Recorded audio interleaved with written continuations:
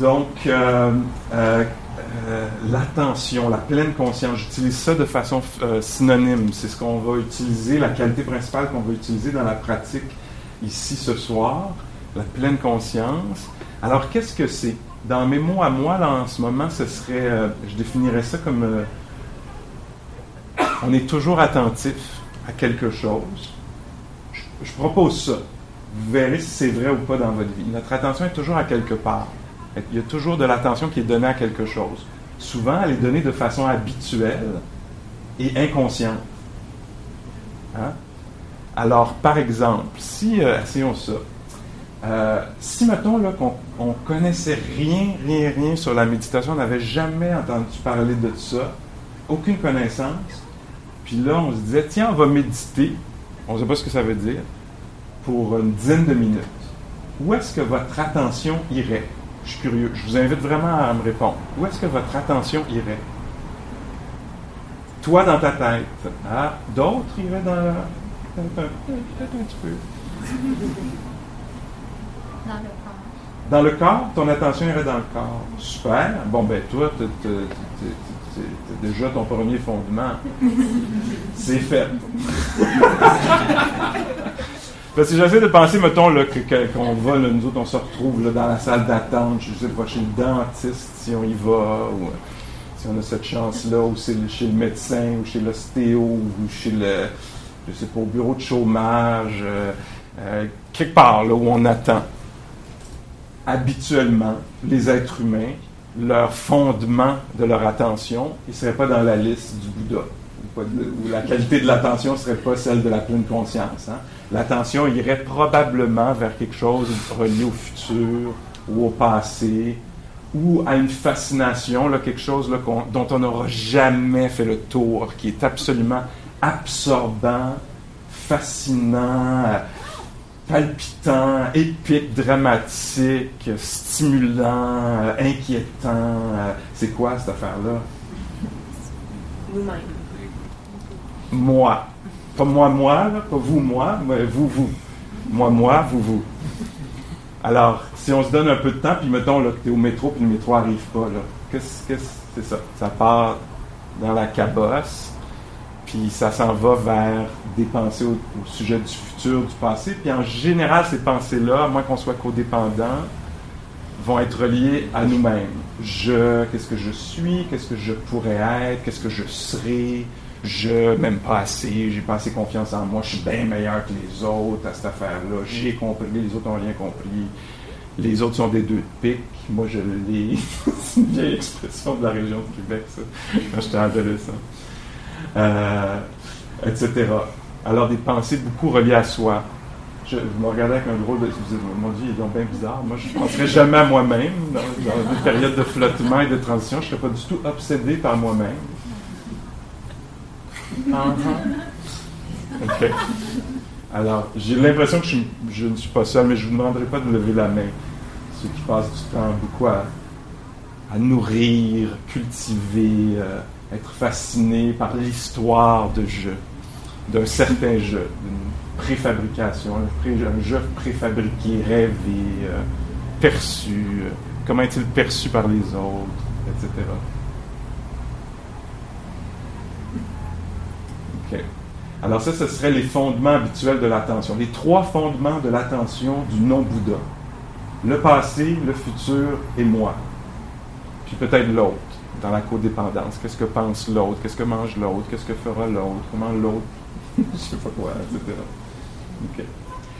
Alors, ici, la proposition dans le premier fondement de l'attention, j'espère que je ne suis pas trop sarcastique, cynique. Je suis connu pour être assez aimant. Là, je me check depuis hier soir. Ça fait 3 classes que je donne. Je suis parti sur une affaire. Il est en feu. Une note à moi-même, note publique à moi-même, Pascal. Bienveillant, doux, accompagnateur des âmes traversant la réalité. C'est correct aussi, hein, d'avoir un petit peu d'humour des fois. Là, OK. Alors, donc, le premier fondement de l'attention, ça a été nommé, c'est le corps. Le corps où on pourrait dire la réalité physique. Puis c'est ce qu'on va aller explorer ensemble ce soir. Comment le Bouddha nous instruisait, nous invitait à être attentifs au corps, puis pourquoi on fait ça. Okay. Alors, bon, ça c'est sur le premier fondement, puis les non-fondements de l'attention, les endroits où c'est pas nécessairement la meilleure utilisation de notre temps, de notre attention, d'aller dans ces régions-là. Et donc, la qualité de l'attention, je vais dire quelques mots là-dessus. Est-ce que j'ai encore l'attention ou j'y ai tout épuisé? Là? Il me reste peut-être encore quelques secondes. Je vais essayer de bien les utiliser. Restez avec Pascal. Alors, la qualité de l'attention, c'est une attention qui est particulière en ceci, elle est non jugeante, l'attention, ou la présence, on pourrait dire la présence, la façon d'être là. Une des qualités de cette attention-là, c'est qu'elle est non jugeante. Elle n'est pas donc non violente, non « Ah, c'est pas ça que je veux autre chose ». Elle est plutôt curieuse. Elle pourrait paraître même là, comme look, un peu naïve. Tu sais, comme, il y a une fraîcheur dans cette attention-là. C'est une attention qui n'est pas blasée.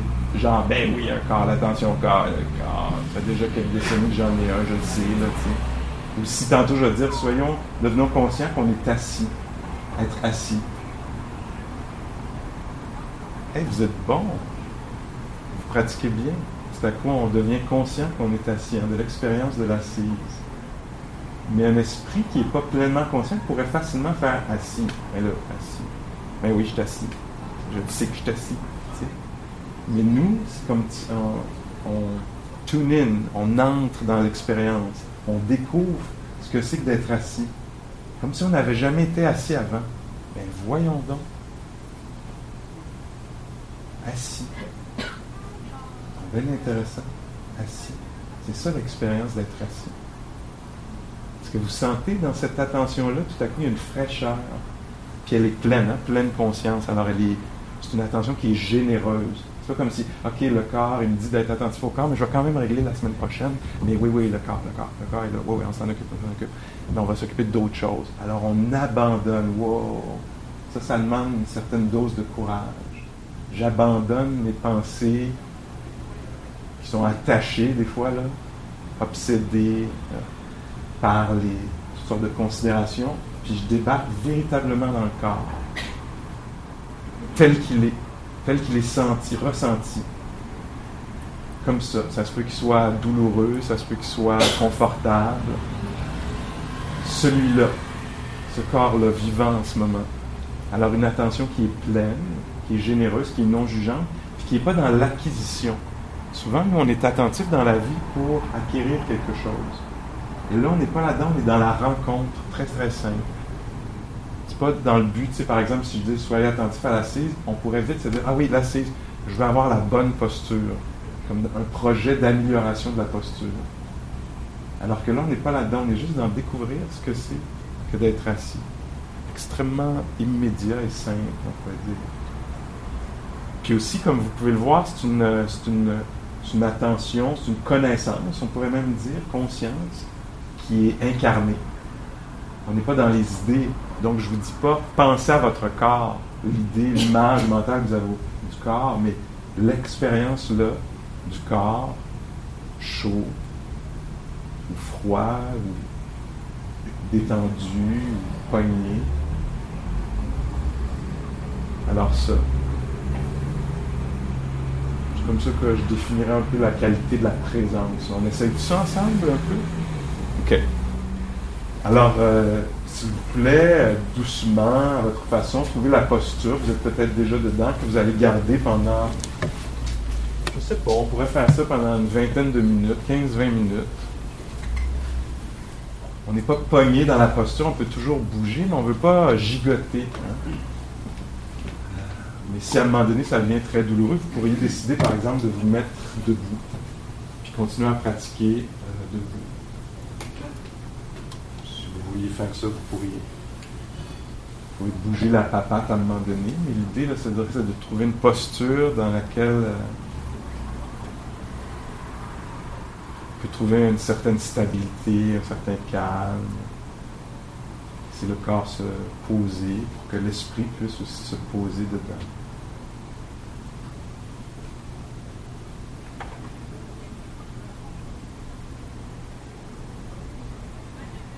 Donc, on n'a rien à produire, mais on est invité à devenir conscient du corps.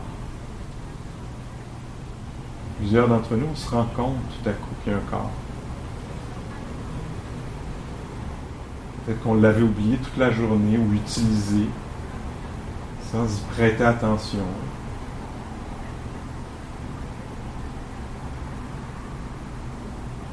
On se laisse connaître l'expérience du corps assis.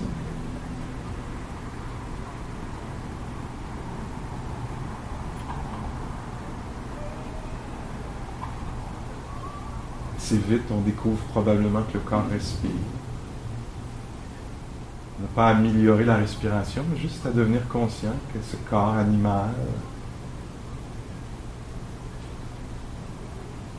respire.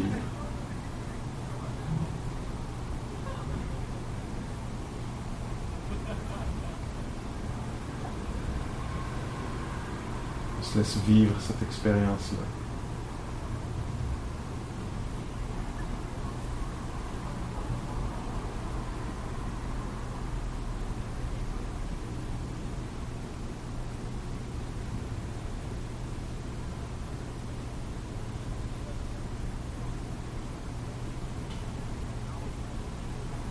Le corps respire, mais aussi il entend, il est sensible de cette façon particulière-là. Il y a de l'audition, de l'ouïe. On n'a rien à faire, on n'a pas à aller chercher les sons ou le silence. Ils apparaissent.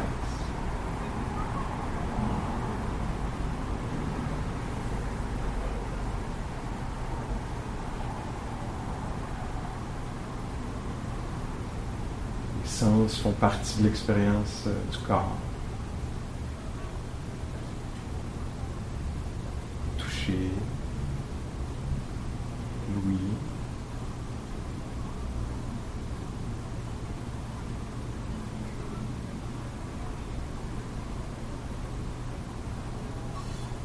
Une autre sorte de sensibilité, c'est la vue, même les yeux fermés, à travers les paupières, probablement, passe une certaine lumière.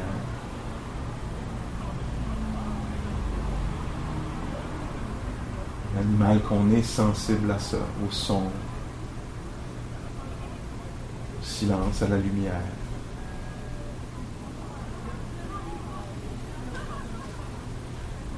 À la chaleur, à la température, au froid. C'est vous connaître aussi cette expérience-là du toucher.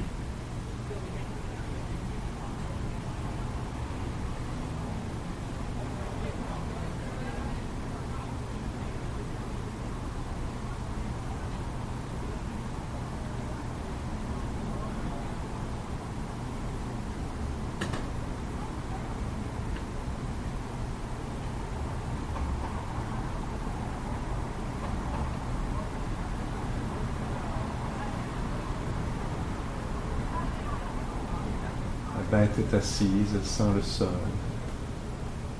la chaise, elle sent ses mains qui reposent quelque part, qui touchent, qui pulsent ou picotent.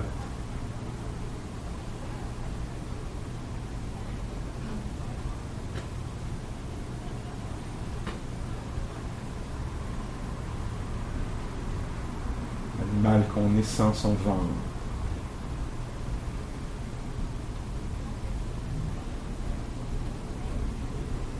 Se gonfle et se dégonfle à son propre rythme.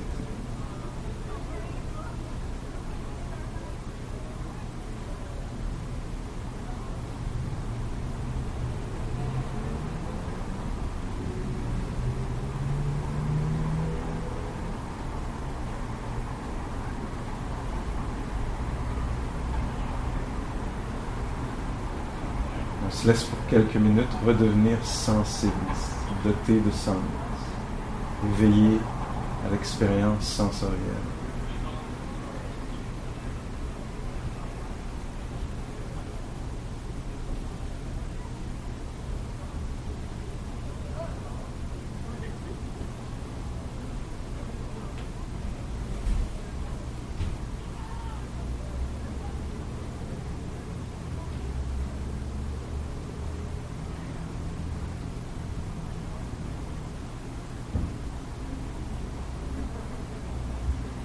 pas attraper les expériences ou aller rechercher. On les laisse nous toucher. Le silence, les voix, le bruit de la ville, l'air sur la peau, l'inspiration. On se laisse être impressionné des impressions sonores, visuelles, auditives, tactiles.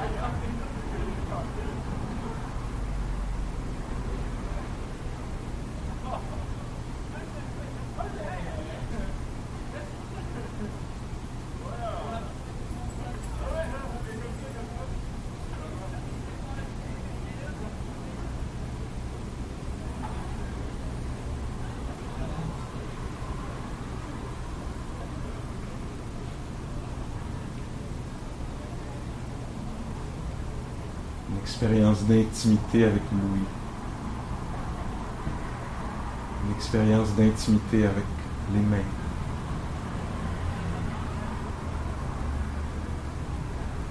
Une rencontre privilégiée avec le picotement.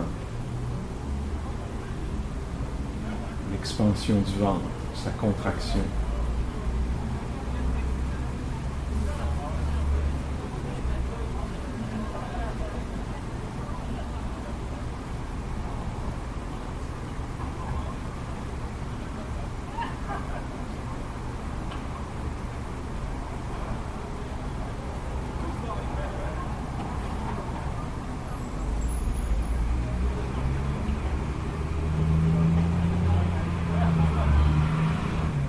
La conscience humaine est tellement agile, subtile, raffinée. On peut même être conscient d'être conscient, conscient d'être attentif. Alors laissez-vous connaître ça. La qualité de votre attention, éparpillée, calme, douce. Ou exigeante, je sais pas.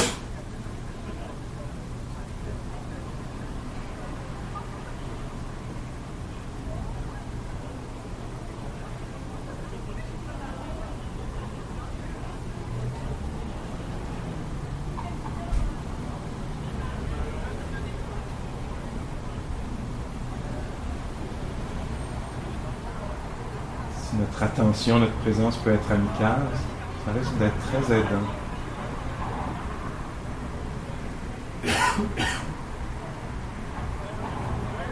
Alors, on essaie de voir si on peut sympathiser avec Louis. Sympathiser avec les sensations du corps.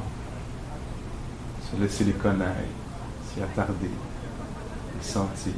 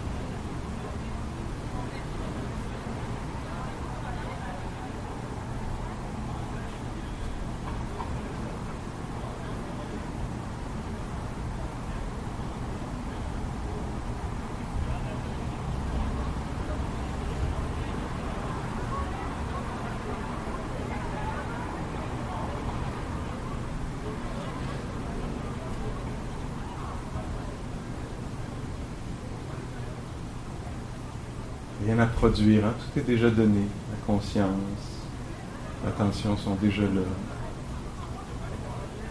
Puis les sensations sont déjà présentes. Les picotements, du toucher, du chaud, du froid.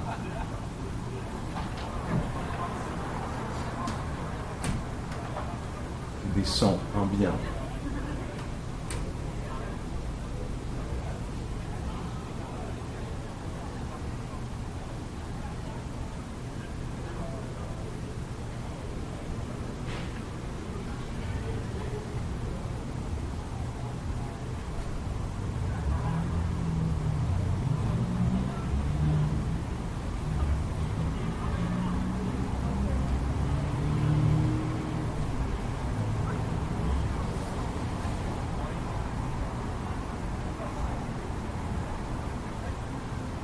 Juste retirer le voile des pensées, des opinions, de la planification.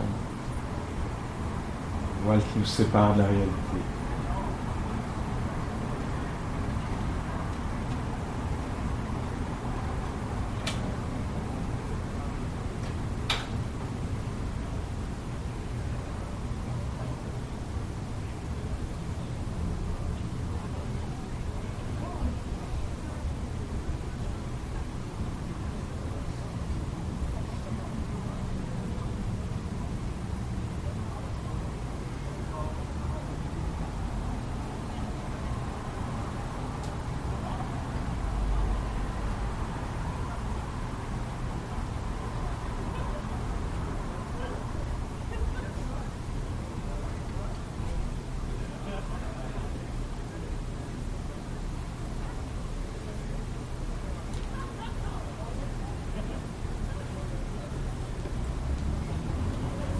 L'esprit part en pensée, puis qu'on s'en aperçoit, il faut juste s'éveiller à nouveau, on s'éveille, le fait qu'on était parti dans des habitudes, compulsions, etc.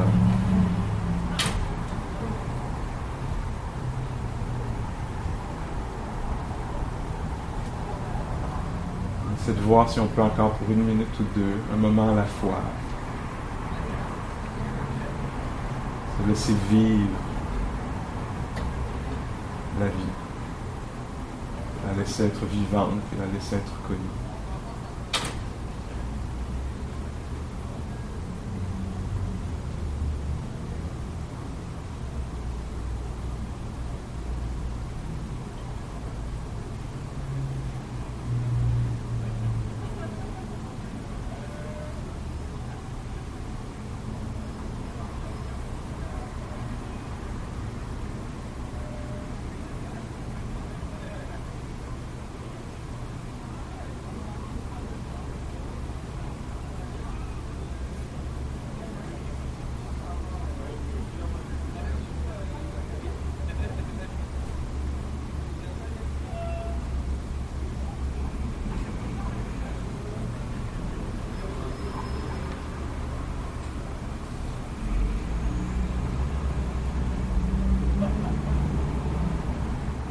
Certaines inspirations sont peut-être plus profondes que d'autres, plus apparentes que d'autres, tangibles.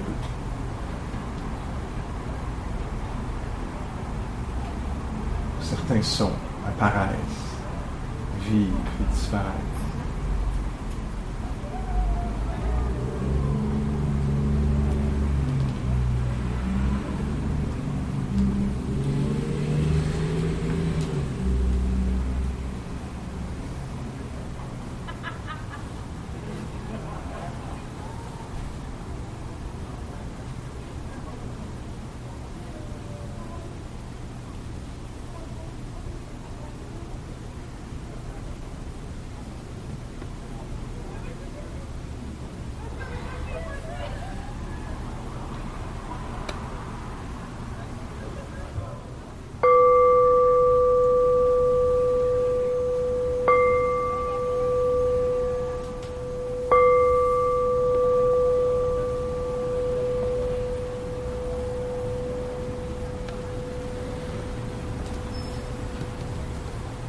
les yeux s'ouvrent.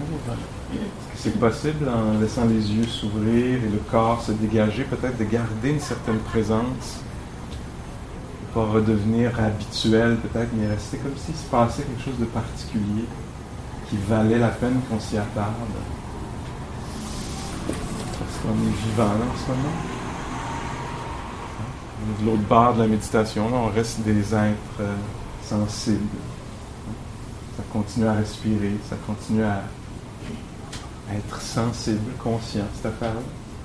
C'est un peu particulier, ce phénomène-là. On l'oublie pendant la journée, là, ça devient très secondaire parce qu'il y a des affaires à faire, des places où aller. Puis... Mais là, ici, on ralentit un peu pour se rendre compte que, waouh, c'est donc bien capoté d'être un être humain. C'est au milieu d'une affaire qui vibre, qui est sensible, qui est intelligent, qui est touché, qui touche. Puis dans certains cas, qui est lourd, déchiré, ou léger, ou différentes choses qui peuvent peut-être oppresser, peut-être dégager. Donc on prête, dans la méditation, on prête attention à ça, on découvre ce que c'est que d'être cet être-là en ce moment même, en direct, toi. On devient conscient de ça.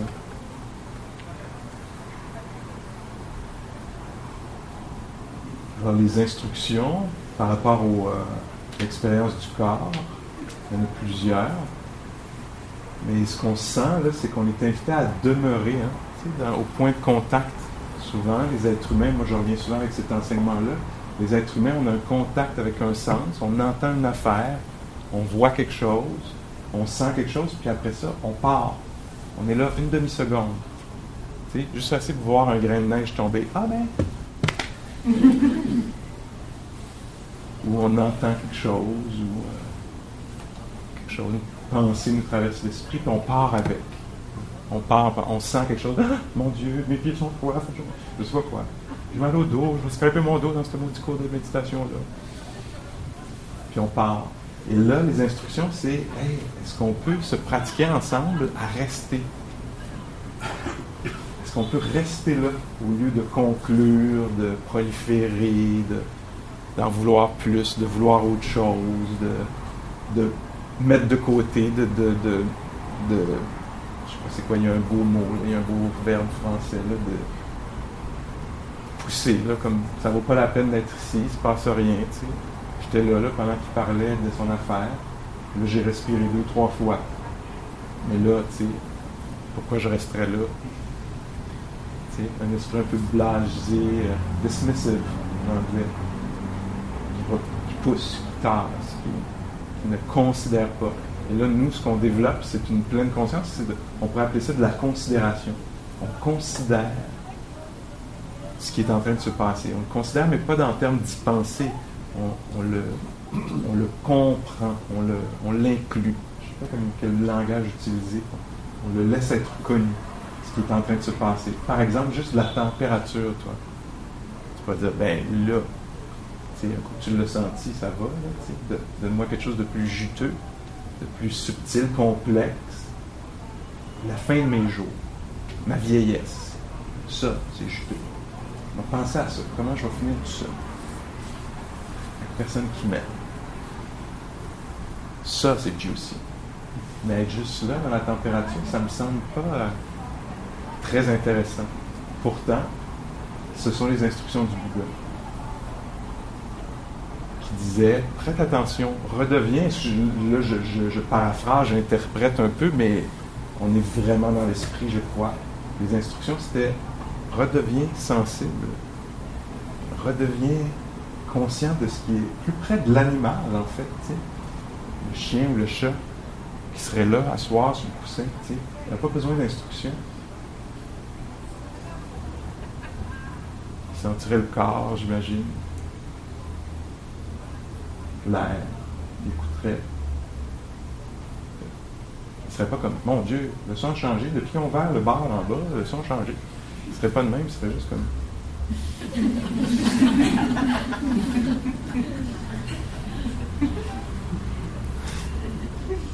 On est invité à aller vers cette sorte d'intelligence-là, très profonde, vipassana, compréhension profonde, incarnée, dans le corps, intuitive. On descend là, de là. Faites l'expérience du monde de là, faites-le si vous voulez.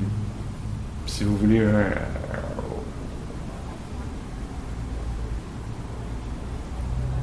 l'expérience du monde de là. De là. Les instructions du Bouddha, c'est quand tu sens les mains, sans les mains des mains. Pas de ici, les mains en bas, objet visuel par en bas. Sans les mains dans les mains. Sans les pieds dans les pieds. Sans le ventre dans le ventre. Je sais pas si ça le fait ça, mais moi, quand je descends comme ça coupe le discours, la description, l'observation. Je suis plus dans l'observation, je suis dans le senti. Je sens les mains. Alors, c'est ça, les instructions. Les instructions sont absolument étonnantes. J'en reviens pas, moi, que quelqu'un ait pensé à ça. C'est tellement simple qu'on pourrait facilement, encore une fois, comme pousser ça de côté. Les instructions sont autour de la posture, par exemple. Quand tu es assis, sache que tu es assis. Quand tu es debout, sache que tu es debout. Étant couché, sache que tu es couché. Quand tu marches, sache que tu marches.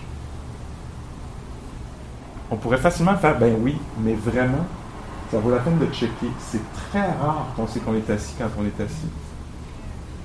On le sait d'une certaine façon, mais le vivre, là, tu sais. Nous, quand on est assis,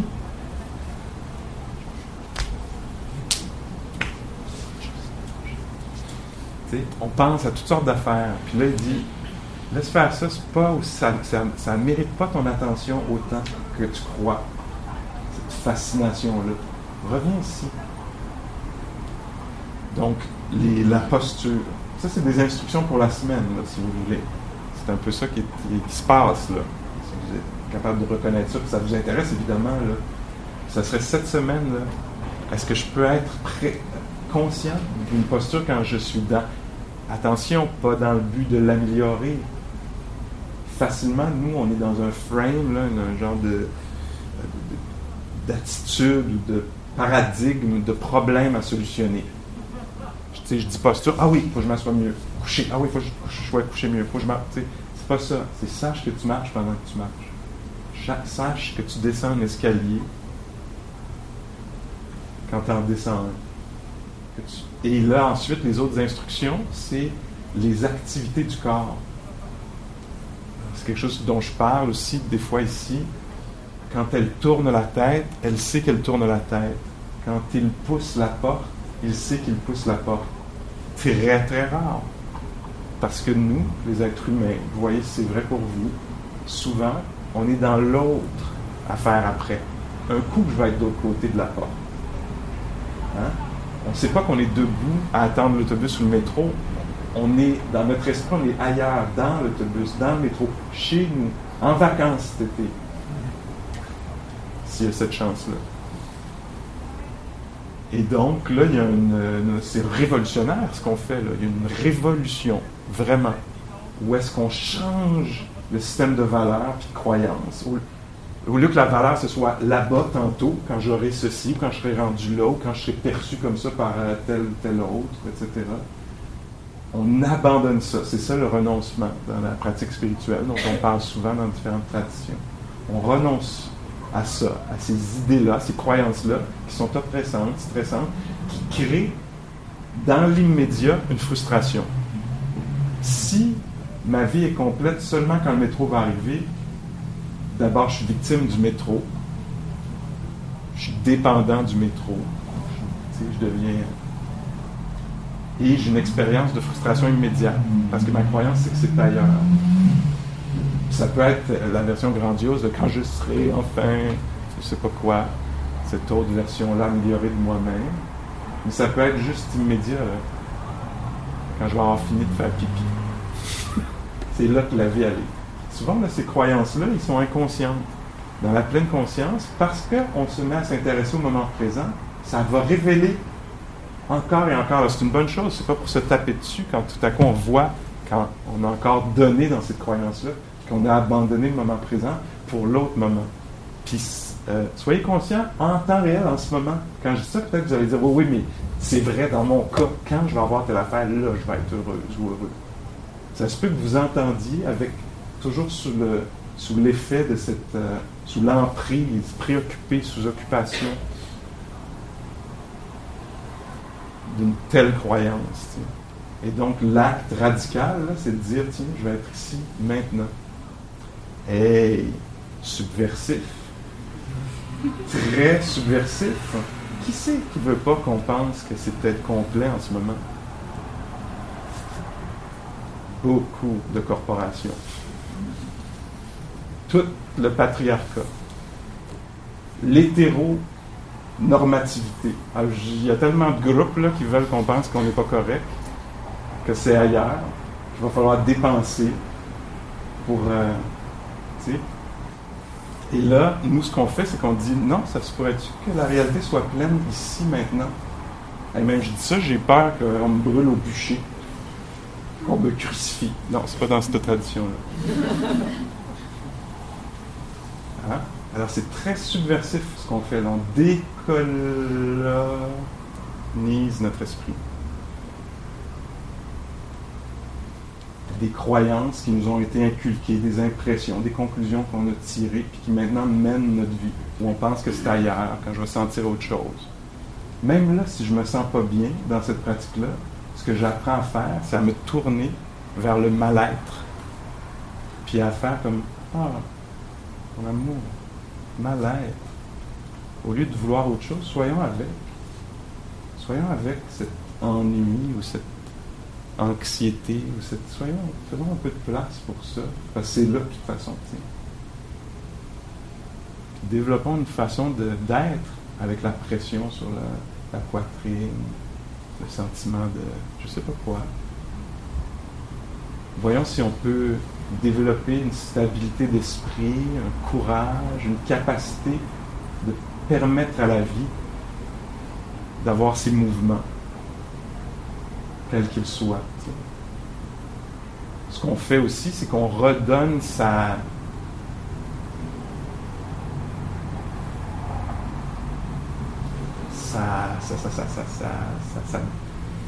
je sais pas si c'est brillance le mot, mais vibration, on donne à la chance aux choses de vibrer à nouveau. Parce qu'on devient sensible à l'air, à la température, même si elle n'est pas exceptionnelle, c'est une température tempérée. Il n'y a rien à dire dessus. Peut-être un petit peu chaud, ou un petit peu dépendant d'où vous êtes, je ne sais pas. Un petit peu ceci ou cela. Mais on pourrait dire, bon, c'est fait, on l'a senti, mais en devenant attentif comme ça, on redonne de la vie à la température. On nous fait vibrer à nouveau. Comprenez-vous de quoi je parle? À l'expérience de l'audition. L'audition, c'est devenu flat, bidimensionnel pour nous. Ben oui, j'entends. Et là, on dit, ben non, entendre, c'est donc bien, je sais pas, multidimensionnel, c'est donc bien dynamique, c'est donc bien changeant, vibrant, vivant. On redonne à la vie, sa vie. Qu'elle avait, mais on l'avait perdu, on n'avait plus accès à ça, il y avait un voile d'habitude. Tu sais, hier ou avant-hier, je voyais une petite fille, je ne sais pas quel âge elle avait, toute petite, là, peut-être 3 ans. Puis il y a une école qui a été détruite, là, à côté d'ici, là. Il y avait une grue, tu sais. Je ne sais pas si ça détruisait, je n'ai pas bien vu, là, parce que je suis resté accroché sur l'enfant, mais l'enfant était comme ça. Comme ça, tu sais, puis sa mère était comme la liste. Là, on a des places à aller, ça a bien du sens, tu sais, mais il y avait, ça vibrait là, pour cet enfant-là. C'était pas comme genre, ouais, elle chante, on connaît ça. Tu sais.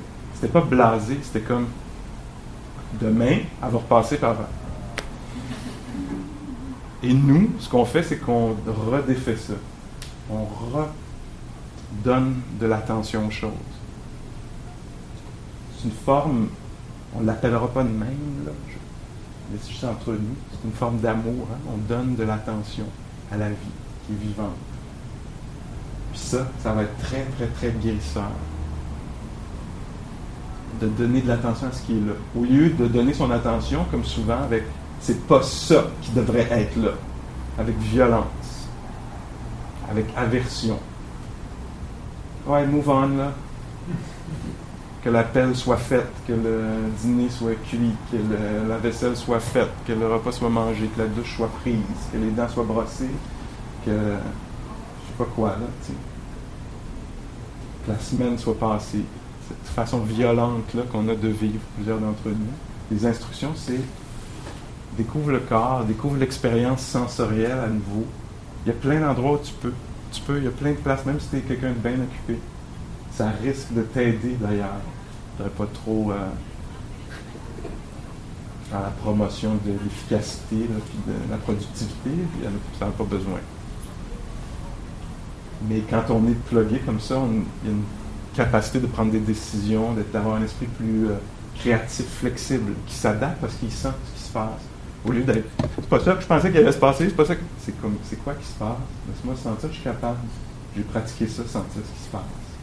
Puis répondre à ce qui se passe, plutôt qu'à ce qui aurait dû se passer, puis ce qui pourrait se passer, puis juste d'être là. Est-ce que vous me suivez un peu? Alors, c'est ça. Et donc, les instructions, c'est la posture, aussi simple que ça. Étant dans une posture, sache que tu es dans cette posture-là. C'est vraiment, ça coupe là, à travers toute l'épaisseur de la complexité des histoires qu'on est en train de raconter. Que vaux-je? Etc. Tu sais? On chope à travers ça. C'est ça l'éveil du Bouddha. C'est l'éveil, entre autres, des sens. L'éveil à ce qui est en train réellement de se passer pour briser l'histoire qui est racontée.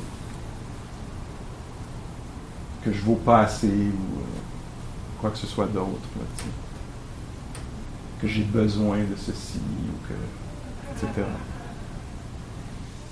Alors, il y a d'autres instructions, mais j'aimerais ça qu'on les essaye. D'autres instructions autour du corps. Puis la semaine passée, j'ai enseigné avec Bonnie Duran, qui est une collègue, une amie américaine, indienne, amérindienne, je ne sais pas si elle se décrirait comme autochtone,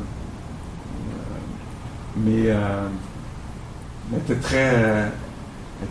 connaît très bien cette pratique-là, puis c'est avec elle qu'on s'est mis à faire les 4 fondements de l'attention, puis tout ça, puis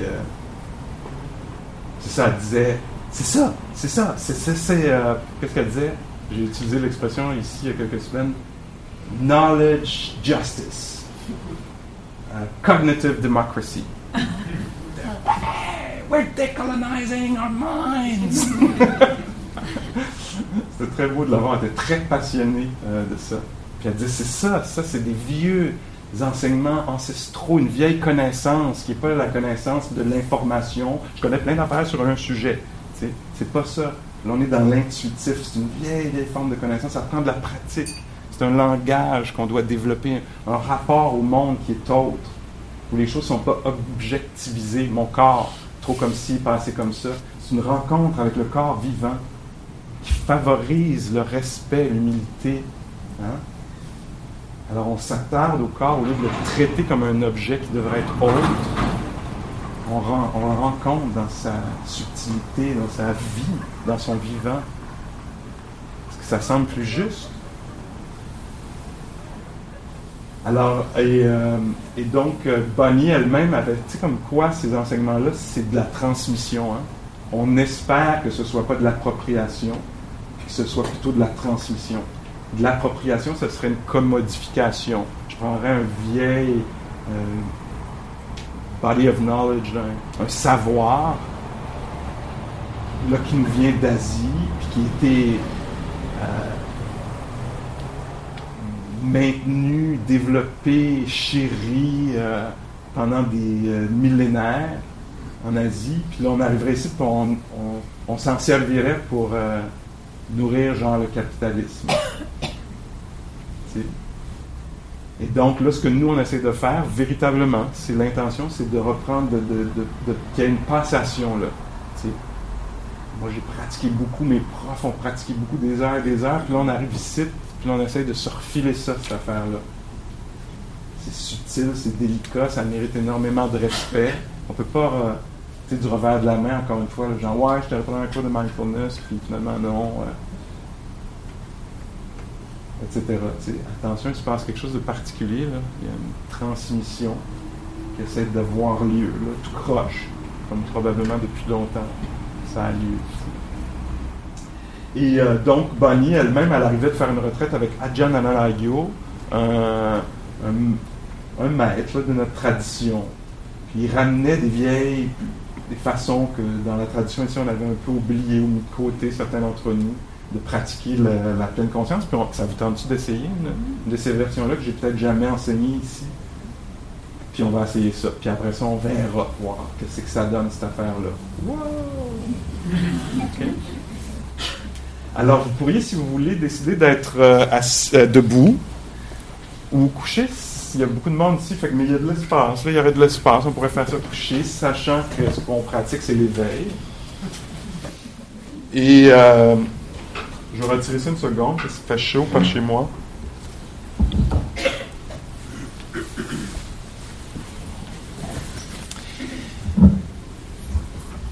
Alors, vous pourriez décider d'être debout, si vous voulez, pour les premières minutes ou toute la durée de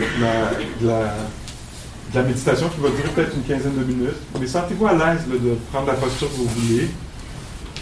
Encore une fois, si vous êtes au sol, c'est peut-être bon de laisser les yeux ouverts si vous êtes couché, pour ne pas tomber endormi, parce que si vous avez été actif toute la journée, ce serait seulement naturel là, que le corps reconnaisse que c'est l'heure de dormir. Pourtant, c'est pas ce qu'on fait. C'est pas l'intention. Alors, quelle que soit la posture dans laquelle vous vous retrouvez, je vous invite à devenir conscient qu'il y a un corps qui est là, qui est sensible d'une façon ou d'une autre, là, puis reconnaissez ça en vous. Comment le corps est-il sensible? À la chaleur, au toucher, à la pression, à la gravité.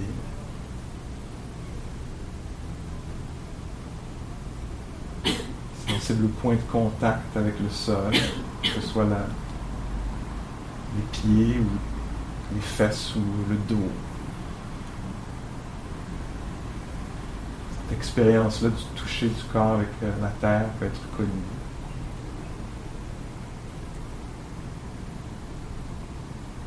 Faire l'expérience immédiate, simple de la posture, sachant qu'on est debout, couché ou assis. Laissez vivre cette expérience-là.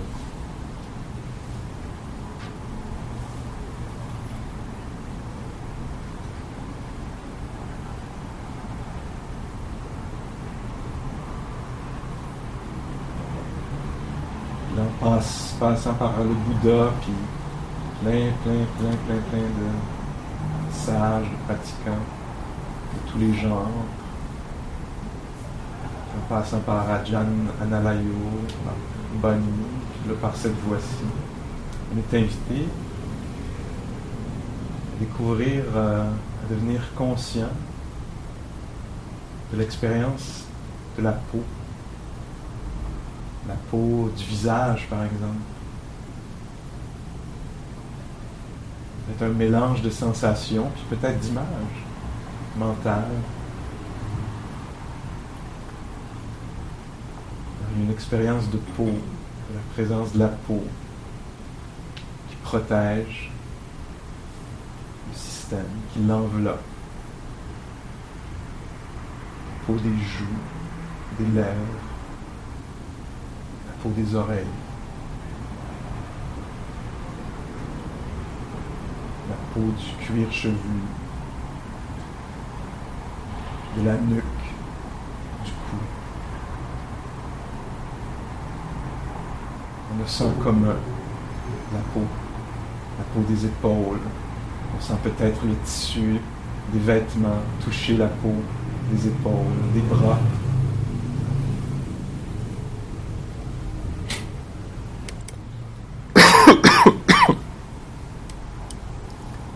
La peau des mains. On peut sentir peut-être tendu, détendu.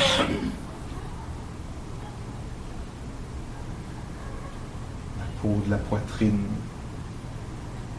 du ventre qui se gonfle, qui s'étire, qui a une certaine souplesse, qui ne craque pas avec l'inspiration,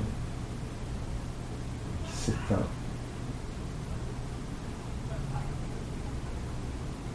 La peau du dos,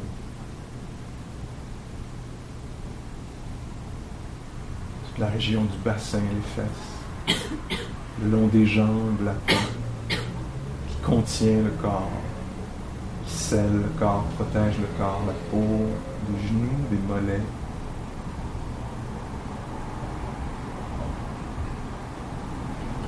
Se détendre dans cette peau-là, la peau des pieds.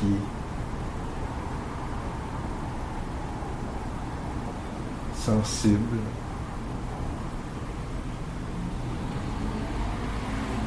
Mais aussi forte. Vivante.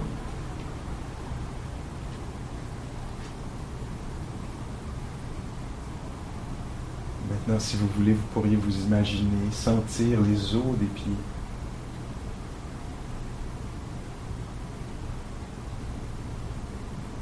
Les os, les os des pieds. La dureté. La structure, le squelette dans les jambes. L'ossature. Peut-être la voir, se l'imaginer, ou en faire l'expérience, se détendre dans cette dureté-là, cette structure du bassin, de la colonne vertébrale, un paquet d'os, d'omoplates, d'épaules, bras, d'avant-bras. Les os des mains, le squelette, debout, assis, couché, la nuque, les vertèbres de la nuque, le crâne, la mâchoire, l'arête du nez, le front, toute l'ossature du corps. Conscient de ça.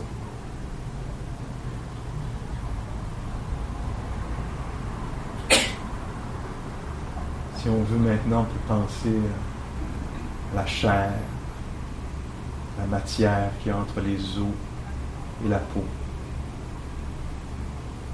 Partir d'en haut, les yeux, la chair du joug, des lèvres, à l'intérieur du crâne, la matière, du cerveau, la chair dans les épaules, le long des bras, les muscles, dans les mains, ce qui remplit la peau, ce qui enrobe les os, dans la poitrine, le cœur, les poumons, toute la matière dans le ventre, les organes, les muscles.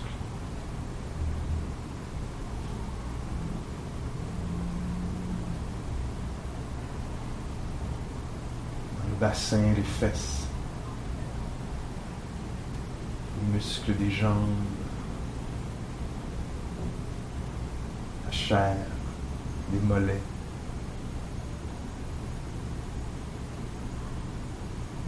L'intérieur des pieds, les tendons, les muscles, le sang qui gorge, les pieds, tout le corps. Conscient de ceci.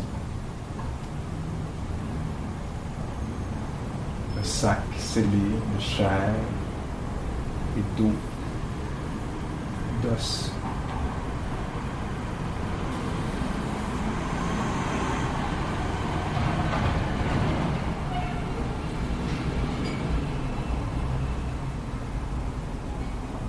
Continuer la réflexion, la contemplation, en pensant maintenant aux éléments, le feu, l'air, la terre, l'eau. On va considérer le corps dans sa nature élémentaire.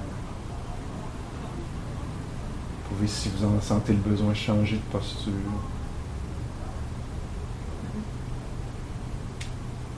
Il est invité à découvrir l'élément de la terre dans le corps de la terre, assise sur la terre, couché sur la terre ou debout sur la terre. De la terre, la masse, la dureté, le poids.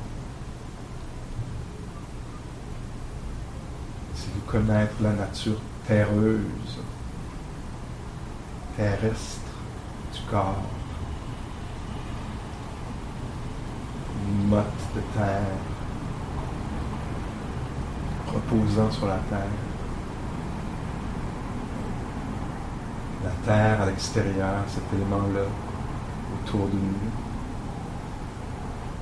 En nous, semblable, pareil, même chose.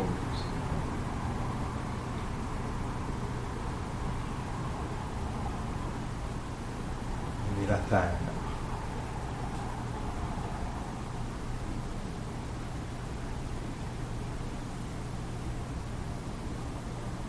Feu, l'élément du feu. Ressentez la chaleur du corps émettant de la chaleur. Corps, certains endroits chauds.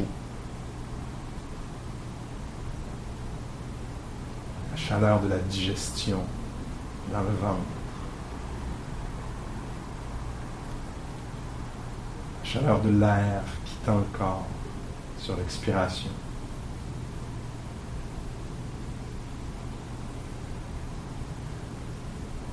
Les membres produisant de la chaleur, peut-être facilement ou difficilement, froid aux extrémités, peut-être.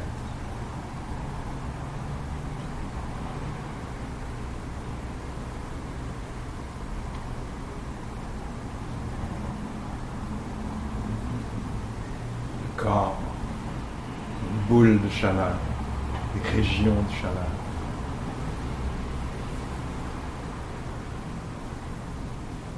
Chaleur extérieure, la température, froid, chaleur à l'extérieur de nous, vivant, changeant, à l'intérieur de nous, pareil, même chose.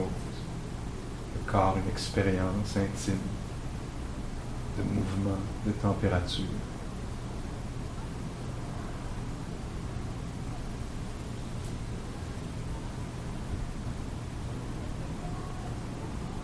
Si on veut considérer l'élément de l'eau dans le corps, on nous dit qu'on est fait à 80, je ne sais pas quoi, quelque chose, % d'eau.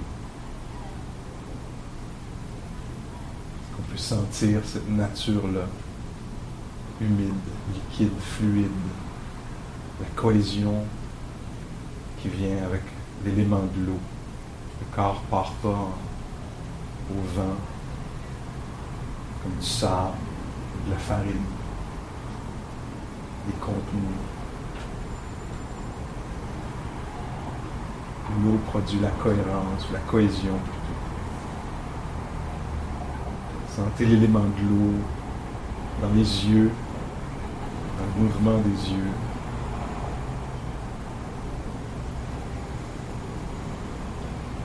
La salive, tous les liquides du corps, la bile, le sang, le corps, une rivière, une bulle. Dans la respiration, sentez l'élément de l'eau qui permet à la peau d'être souple. L'expansion, la contraction possible, sans qu'il y ait de déchirement, que ça craque. Le corps hydraté.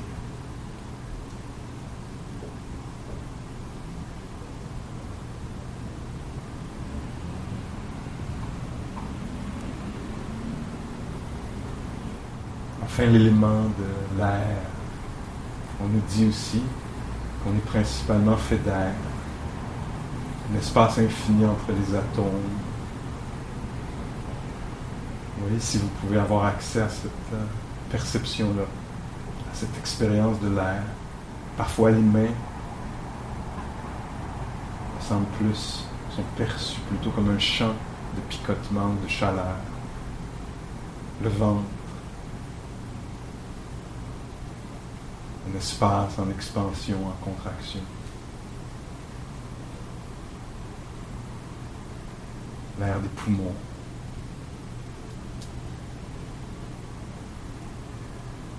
L'espace mental.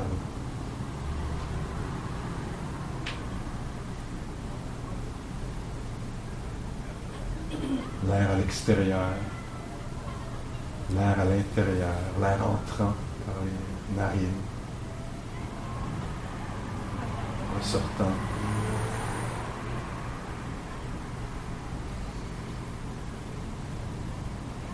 L'élément de l'air à l'extérieur. Du vent, de l'espace. L'expérience de l'air, du vent, de l'espace en soi. Pareil, même chose. Semblable. L'air.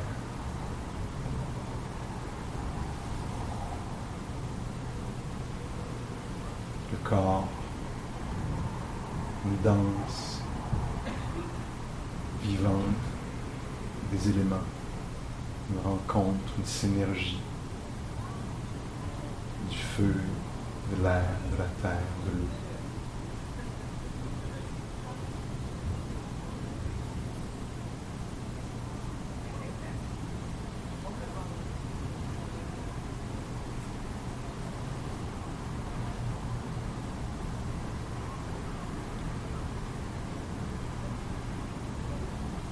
Quelques minutes ici de silence, de présence pleine,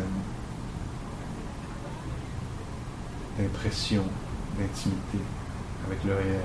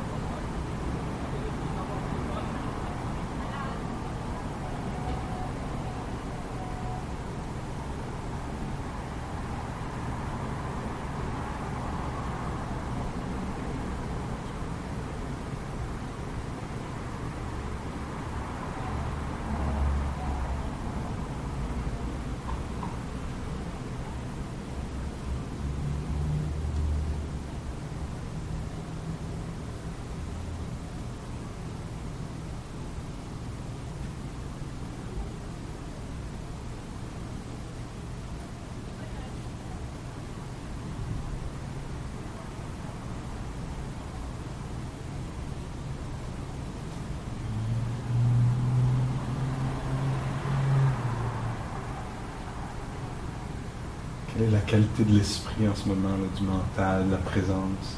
Vous voyez, si l'esprit partit en rêverie, vous est resté accroché, pris, emporté, sous l'emprise des pensées habituelles, obsédantes, compulsives. C'est de voir pour la dernière minute si ça pourrait être une bonne chose, d'abandonner ces tendances-là, naturelles, bien entraînées, de les abandonner pour vivre vers l'expérience, connaître.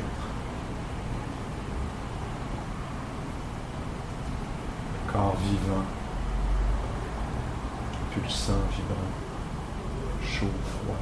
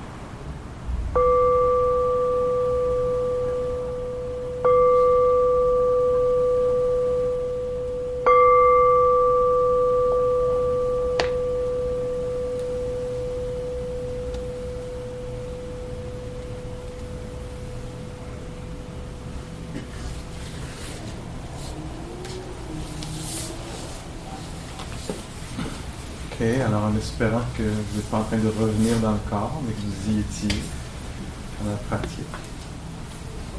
Pas en train de revenir dans la réalité, mais que continuer d'y être. Alors comment c'était? Qu'est-ce qui s'est passé?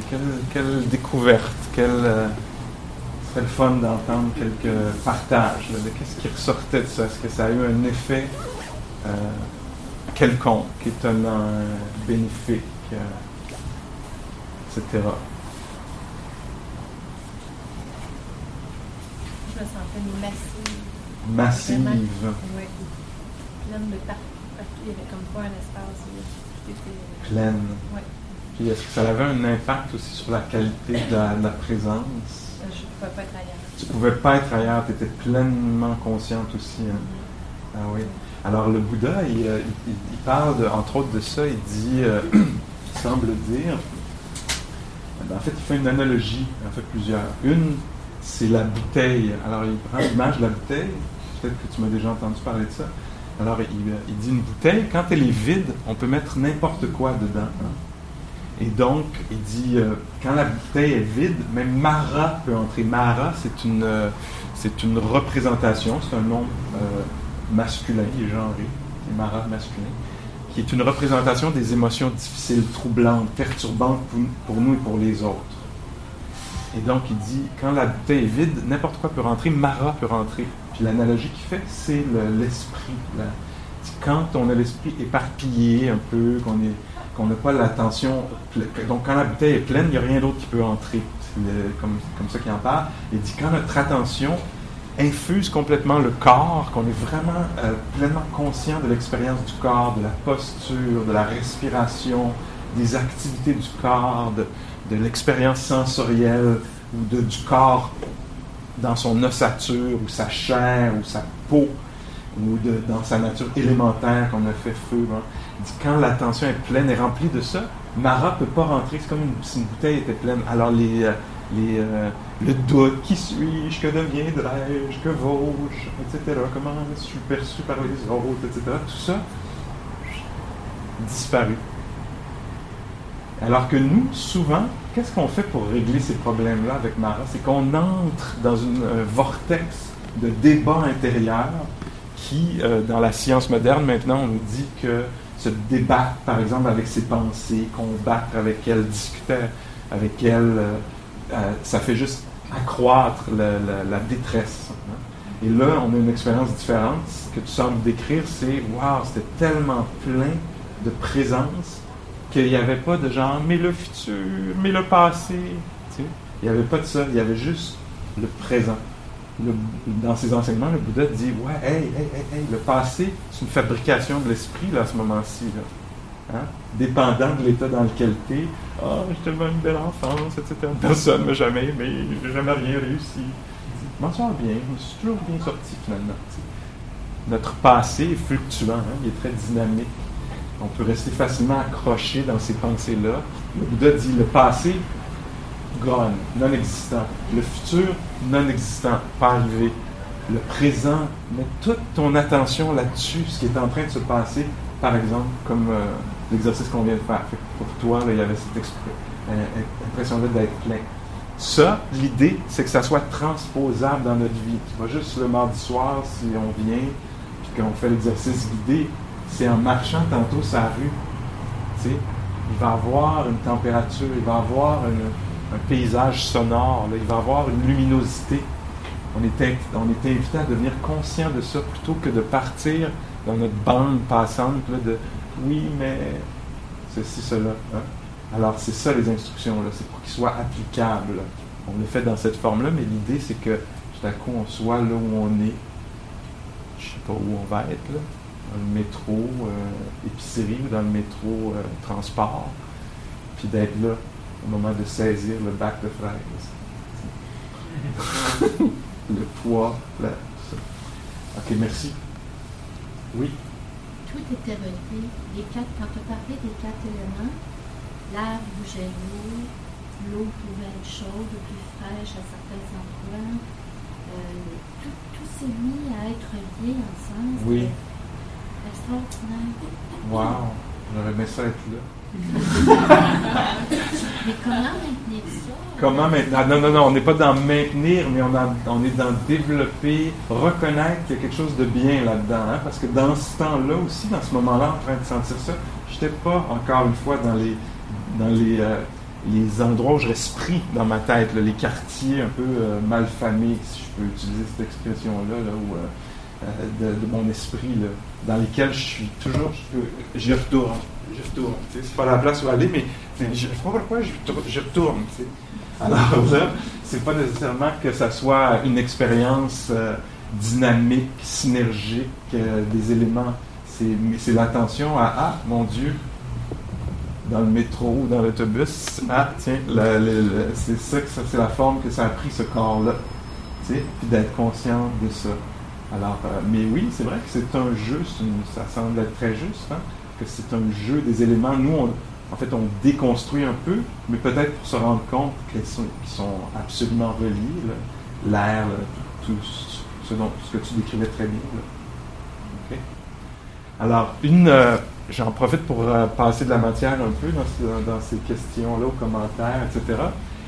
Une des raisons particulières de cette forme de méditation-là, ou de contemplation, hein, parce que souvent dans la méditation, on ne veut pas être conceptuel, on veut être juste dans le senti.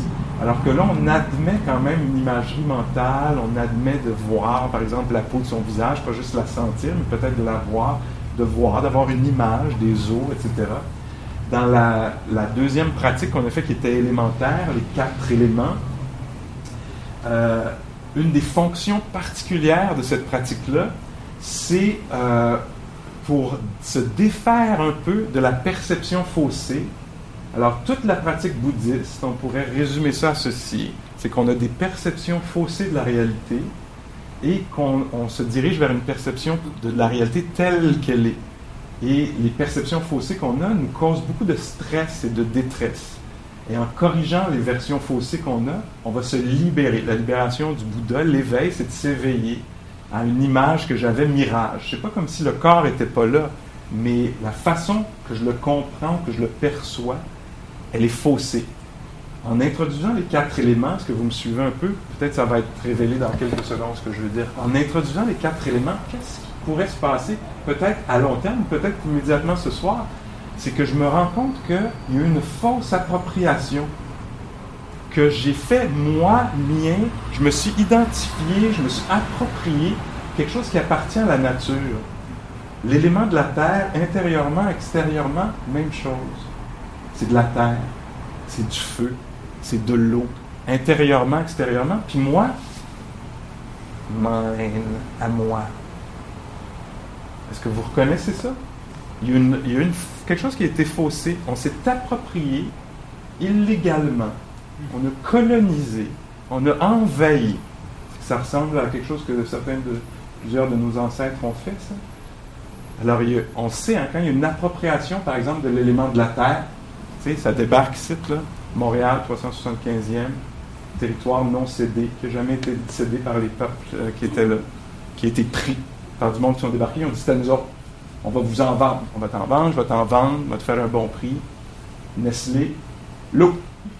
Ah, l'eau, l'élément de l'eau. On va m'approprier ça, je vais te vendre ça. Tu as besoin d'eau fraîche, je vais t'en vendre.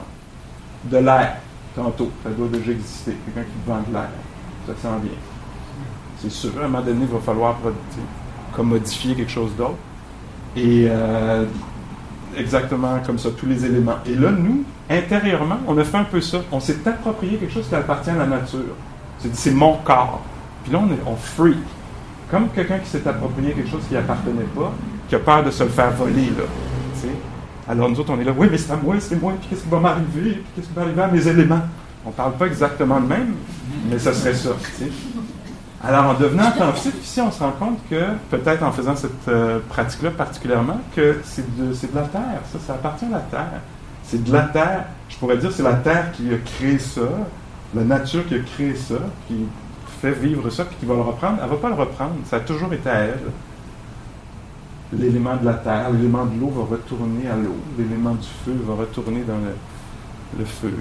On est une expression du Big Bang, une manifestation en chemin, là. On est dans l'explosion, là. Puis c'est la forme que l'explosion prend, là, de l'univers. T'sais. Et nous, on s'est approprié ça, puis là, on freak. Mais moi, c'est à moi, c'est moi. T'sais. Et donc, là, on essaie de tempérer ça, ou de balancer ça, pour pas qu'il y ait une appropriation absolue. On peut se dire, bon, c'est relativement à moi, mettons un certain moi, c'est moi qui décide qui y touche, par exemple. T'sais. Mais, profondément, je comprends que ça, c'est pas à aucun je ou moi. Ça appartient à la nature. Ça peut être très libérateur. Ça serait ça l'idée, de se rendre compte, pour réduire un petit peu là, la peur de la mort. Je vais mourir. Ben non. La terre va redevenir de la terre. C'est absolument naturel. T'sais. Alors, attends, je veux juste voir si je fais le tour un peu de cet enseignement-là.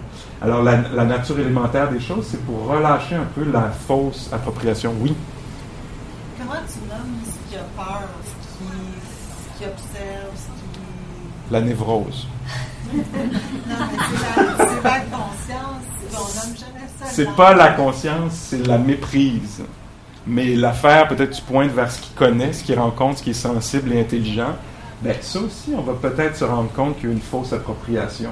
On se dit puis là on freak, qu'est-ce qui va arriver à ce je-là, à cette conscience-là, tout ça. Puis peut-être que plus on va calmer nos nerfs dans la pratique, plus on va plonger en dessous de nos idées préconçues, ce qu'on nous a appris, etc., ce qu'on a cru, ce qu'on a perçu, puis qu'on va prêter attention, peut-être qu'on va se rendre compte que c'est sensible de soi-même, que c'est naturellement sensible, que c'est naturellement présent. Hein? Quelque chose que j'appelle moi, je. Peut-être que plus je deviens attentif, plus je vois que ça apporte beaucoup de personnalité, couleur, etc. Il y a des éléments, une forme d'humour là, qui revient, tout ça. Il y a des patterns qui reviennent. Mais au centre de ça, là, est-ce qu'il y a vraiment un je? Le Bouddha lui disait, moi j'en ai pas trouvé. Puis ceux qui en ont un, ils freak. Ils se l'approprient, ils ont peur de le perdre, ils le produisent à l'infini, éternité, ils ont peur que ça disparaisse. C'est un gros problème. Mais si tu calmes tes nerfs assez et tu deviens attentif, tu vas voir là, qu'il y a une perception qui était juste une apparence. Ça apparaissait comme ça. Ça, on s'entend, c'est pas facile de défaire cette construction-là. Ça prend quoi? De la pleine conscience. Un esprit qui est très, très attentif, qui commence tranquillement, par exemple, avec le corps. Premier fondement de l'attention. Prête attention à tes mains. Au début, tu vas penser que c'est tes mains, puis après, plus tu vas être attentif, plus tu vas voir que c'est un champ de chaleur, de picotement, qu'on ne peut pas s'approprier. Peux-tu vraiment repartir avec les moments de chaleur de tout à l'heure, ou les moments de picotement de tout à l'heure? Peux-tu?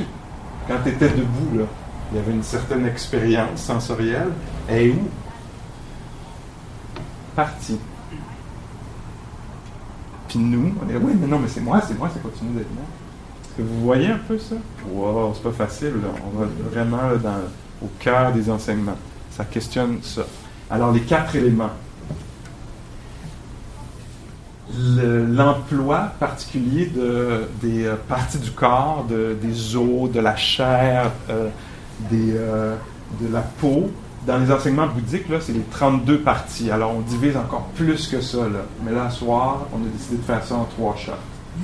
Qui représentent bien, là, qui peuvent bien faire le travail, tu sais, mais on aurait pu y aller, là, vraiment, plus spécifiquement, je l'ai fait un peu, le cœur, poumon, etc., mais c'est divisé en 32 parties, de façon classique, là. Mais l'idée de ça, c'est pour contrecarrer, pas tellement, aussi l'appropriation, parce que quand on se voit qu'il y a de la peau, il y a des os, tu sais, ça rend ça un peu moins personnel, hein. C'est comme, ah, ben oui, il y a des os, il y a de la peau, tu sais. Ah, tiens, ta peau. Je l'ai toute ramassée, là, la peau des dernières années. Voyons, c'est quoi ça? Alors, en déconstruisant comme ça, ça relâche un peu l'idée là, d'appropriation, mais beaucoup, ce que ça, je ne sais pas si c'est le bon mot, mais c'est celui qui me vient à l'esprit, ce que ça attaque particulièrement, c'est une autre fausse perception qu'on a, nous. Vous voyez, si je suis seul là-dedans, mais le corps est beaucoup perçu comme un objet qui est évalué en termes de désir, ou en termes d'une certaine valeur, peut-être capitaliste encore, là, c'est-à-dire le corps doit être jeune, mince, grand, blanc, peut-être, etc. Là, il y a plein de normativisation, là, c'est un mot, pour définir la valeur d'un corps, puis aussi, est-ce qu'il est sexy ou pas. Fait que là, quand tu embarques dans la contemplation des os, des organes, de la chair et de la peau, ça coupe un peu. Puis là, tu changes ton rapport au corps. Hein? C'est plus tellement aussi personnel, plus autant cet objet. Il est trop de même, il est trop de même. Plus là-dedans. Là. Il y a des éléments qui sont là, des parties du corps qui sont là. Puis ça rend ça un petit peu moins personnel, puis un petit peu moins stressant en termes de ce qui vaut, son évaluation. Fait que vous voyez pour vous si ça vous intéresse ou pas. Le Bouddha disait souvent, lui, les gens peu sages, ils adorent tout ce qui est stressant. Ils sont fascinés par les choses qui leur créent du trouble. T'sais? Fait que là, je dis, ça relâcherait un peu du côté personnel. Je dis, non, moi. Je veux garder tout pour moi. Puis je parle un peu de la nature désirable et de cette fascination-là. Cet angle-là, c'est un angle très particulier. C'est vraiment un angle absolument particulier, delusional en anglais on dirait, une sorte d'illusion, de rendre quelque chose désirable qui en soi l'est pas naturellement, l'est pas, à moins qu'on y mette, qu'on nous donne ce sens-là, comprenez-vous? Alors, puis moi, ce que ça me montre, c'est qu'on est vraiment loin dans le brouillard, là, parce que c'est même dur peut-être d'entendre ça. De dire, ben voyons, il y a des corps qui sont vraiment beaux, tu sais. Ben non, c'est une construction sociale, c'est une construction probablement beaucoup qui nous vient des groupes dominants là, qui ont établi les normes de ce qui est désirable et de ce qui ne l'est pas. Puis donc c'est oppressant, c'était en dehors de tu ne fites pas le gabarit, le truc. Puis c'est oppressant si tu le fais parce que tu ne sais pas combien de temps tu vas le fitter. Puis là, ça se met à dessécher cette affaire-là. Fait que c'est pour ça que je dis ce qu'on fait là, c'est subversif, c'est décrit en anglais, le mot qui est utilisé, c'est onward leading, libérateur, bénéfique. Alors, mais c'est pour les courageux, c'est pour ceux qui veulent aller plus loin. Si on veut rester dans le domaine de... C'est sûr que c'est bien mieux de rester à la maison et d'écouter la suite du téléroman. Mais là, ici, c'est d'autres choses qu'on fait. On questionne un paquet d'assumptions, un paquet de préconçus qu'on a. Ça va très, très, très, très loin, cette pratique-là. Tout ça en ne faisant rien. Quand tu t'es fait, ça prêtait attention, puis tout à coup, toute la nature de tes constructions, puis c'est bien qu'on fasse ça maintenant qu'on a une relative santé, hein, parce qu'on va la perdre. Ça va révéler sa nature dynamique, changeante, puis qui n'était pas à nous, là. Fait que c'est bien là, qu'on soit ici, puis qu'on ait une santé relative, puis qu'on puisse découvrir que, ah oui, la santé, entre autres, cet élément-là, ou cet aspect-là, ne m'appartient pas complètement. Je peux en prendre soin, mais ce serait fou de penser que je gère ça absolument, là. Ça appartient à la nature. puis c'est sûr qu'on peut contribuer, mais c'est quelque chose d'éphémère qui disparaît. On découvre ça en étant assis là, que les choses apparaissent et disparaissent. J'ai-tu passé mon temps? Est-ce que ça peut aller pour ce soir, ça? J'espère que c'est pas trop choc. Hey, c'est quelque chose pareil, non? C'est-tu moi ou je suis seul à être bouche bée? On va aller juste voir. Ouais, c'est ça, on va avoir besoin de prendre un coup là, pour oublier tout ça. OK, alors, dans quelques semaines, quelques annonces. Dans quelques semaines, soit les 26 et 27, notre prof à plusieurs d'entre nous ici, mon prof à moi, en tout cas, Joseph Goldstein, va être à Montréal. C'est un Américain qui est un de ceux qui ont amené la pratique en Occident. Là, t'sais. Et donc, il vient, il est très généreux parce qu'il va venir gratuitement, généreusement. Quelqu'un qui enseigne depuis 40 ans, qui est en train de se retirer, puis c'est ça qu'il me disait il n'y a pas longtemps, là, qu'il y a genre 2 ou 3 engagements cette année, puis un de ceux-là, c'est de venir ici pour soutenir Voix Boréale, qui est l'organisme qui essaie de partager ces enseignements-là de la meilleure façon possible, sous la forme de retraite, de silence, de cours comme ça, de projets comme celui qu'on a en prison. Plusieurs bénévoles portent la bout de bras pour que ces enseignements-là soient accessibles à toutes sortes de populations, dans toutes sortes de façons, puis qu'ils soient développés, qu'ils deviennent incarnés, là, une sagesse qui se répande dans la société. Alors l'organisme à but non lucratif qui fait ça a besoin d'être soutenu de toutes sortes de façons parce qu'il offre des services qu'on essaie qu'ils soient le moins cher possible. Fait que Joseph vient donner de son temps pour faire une soirée puis une journée de méditation. Si ça vous tente d'être avec un maître là, occidental, ben, ça va être votre chance de venir voir pour vous-même ce que ça donne. Il y a ça. Il y a plein d'autres affaires que Voix Boréale offre. Il suffit d'aller sur le site web et d'aller voir un peu ce qui est offert. Il y a des petites cartes postales en sortant que vous pouvez prendre ou vous mettre votre nom sur notre mailing list. Là. Et aussi, dernière chose, merci, en sortant, il y a un pot maçon pour soutenir Wanderlust ici qui nous accueille le mardi soir, gratuitement, généreusement. Alors, ça semble seulement naturel de retourner la générosité. On se soutient les uns les autres. Le prof aussi, qui est ici là, ce soir, c'est celui-ci. D'autres soirs, c'est quelqu'un d'autre. Mais le prof offre ces enseignements-là généreusement parce qu'il les a reçus aussi généreusement. Lui, il a soutenu ses profs du mieux qu'il a pu pendant toute sa pratique. Il continue de le faire. Et donc, c'est un système là, d'une économie alternative où est-ce qu'on se dit, si on trouve que ça a de la valeur, on essaie de garder ça vivant. Alors, donc, vous allez voir, il y a une boîte en sortant, puis vous pouvez soutenir le prof qui se nourrit, s'habille, se médicamente, quand c'est tout ça, là, tout ce genre d'affaires-là. Alors, merci beaucoup de considérer ça, puis peut-être à la semaine prochaine ou à une autre semaine. En tout cas, ici, ça continue jusqu'au début juillet, je pense, le 3, quelque chose comme ça. OK? Hey, merci pour votre considération, c'est pas facile. Merci.